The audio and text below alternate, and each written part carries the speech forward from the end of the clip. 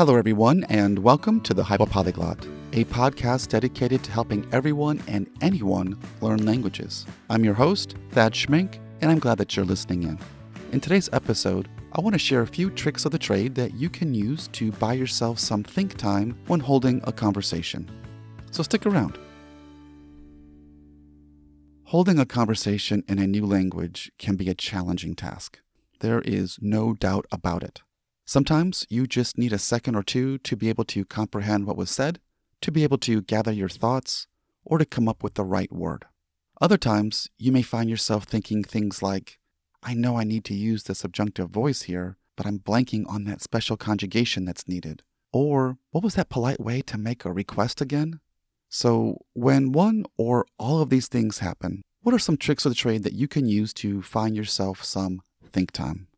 Well, for starters, I would say that it's important to have a few phrases handy that help you both signal that you are thinking and that buy you a little time. Phrases like, okay, so maybe, or something as simple as, let me think, or my personal favorite, that's a great question, as having a few phrases ready to go can prove to be clutch in a tough situation. Next, you can also employ simple thinking sounds. Utterances like,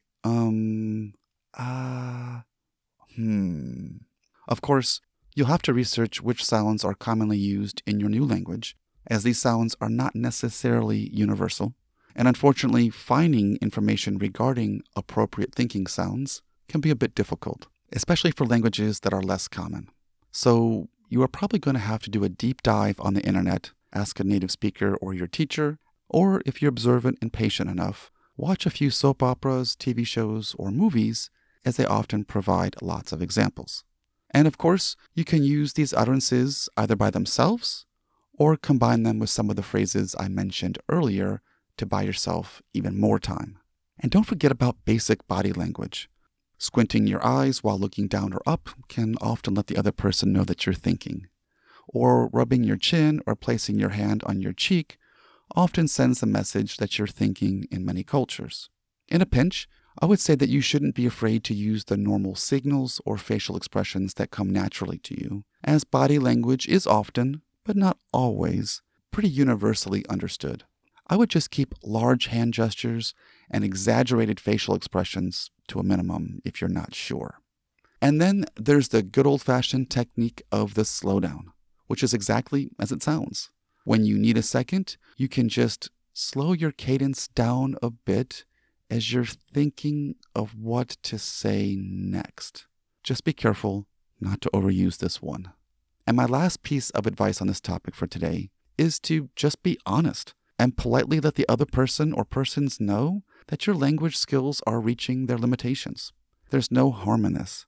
I think you would rather indicate that you need a second to think than to say something that will only make matters potentially worse. Personally, I have found the following phrases to be very useful when I need a moment, because they let the other person know that you are either struggling to understand or that you're finding it difficult to respond. So in a pinch, try phrases like, I'm so sorry, I got lost. Can you repeat that? This is one of my favorites because it puts the blame on my skills.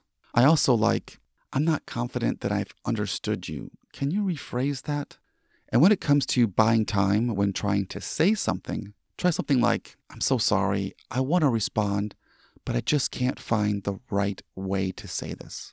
Or use my favorite, simpler version, please forgive me, I hope I'm saying this right. Now, I know that the tactics that I've shared here today are a bit obvious. I get it.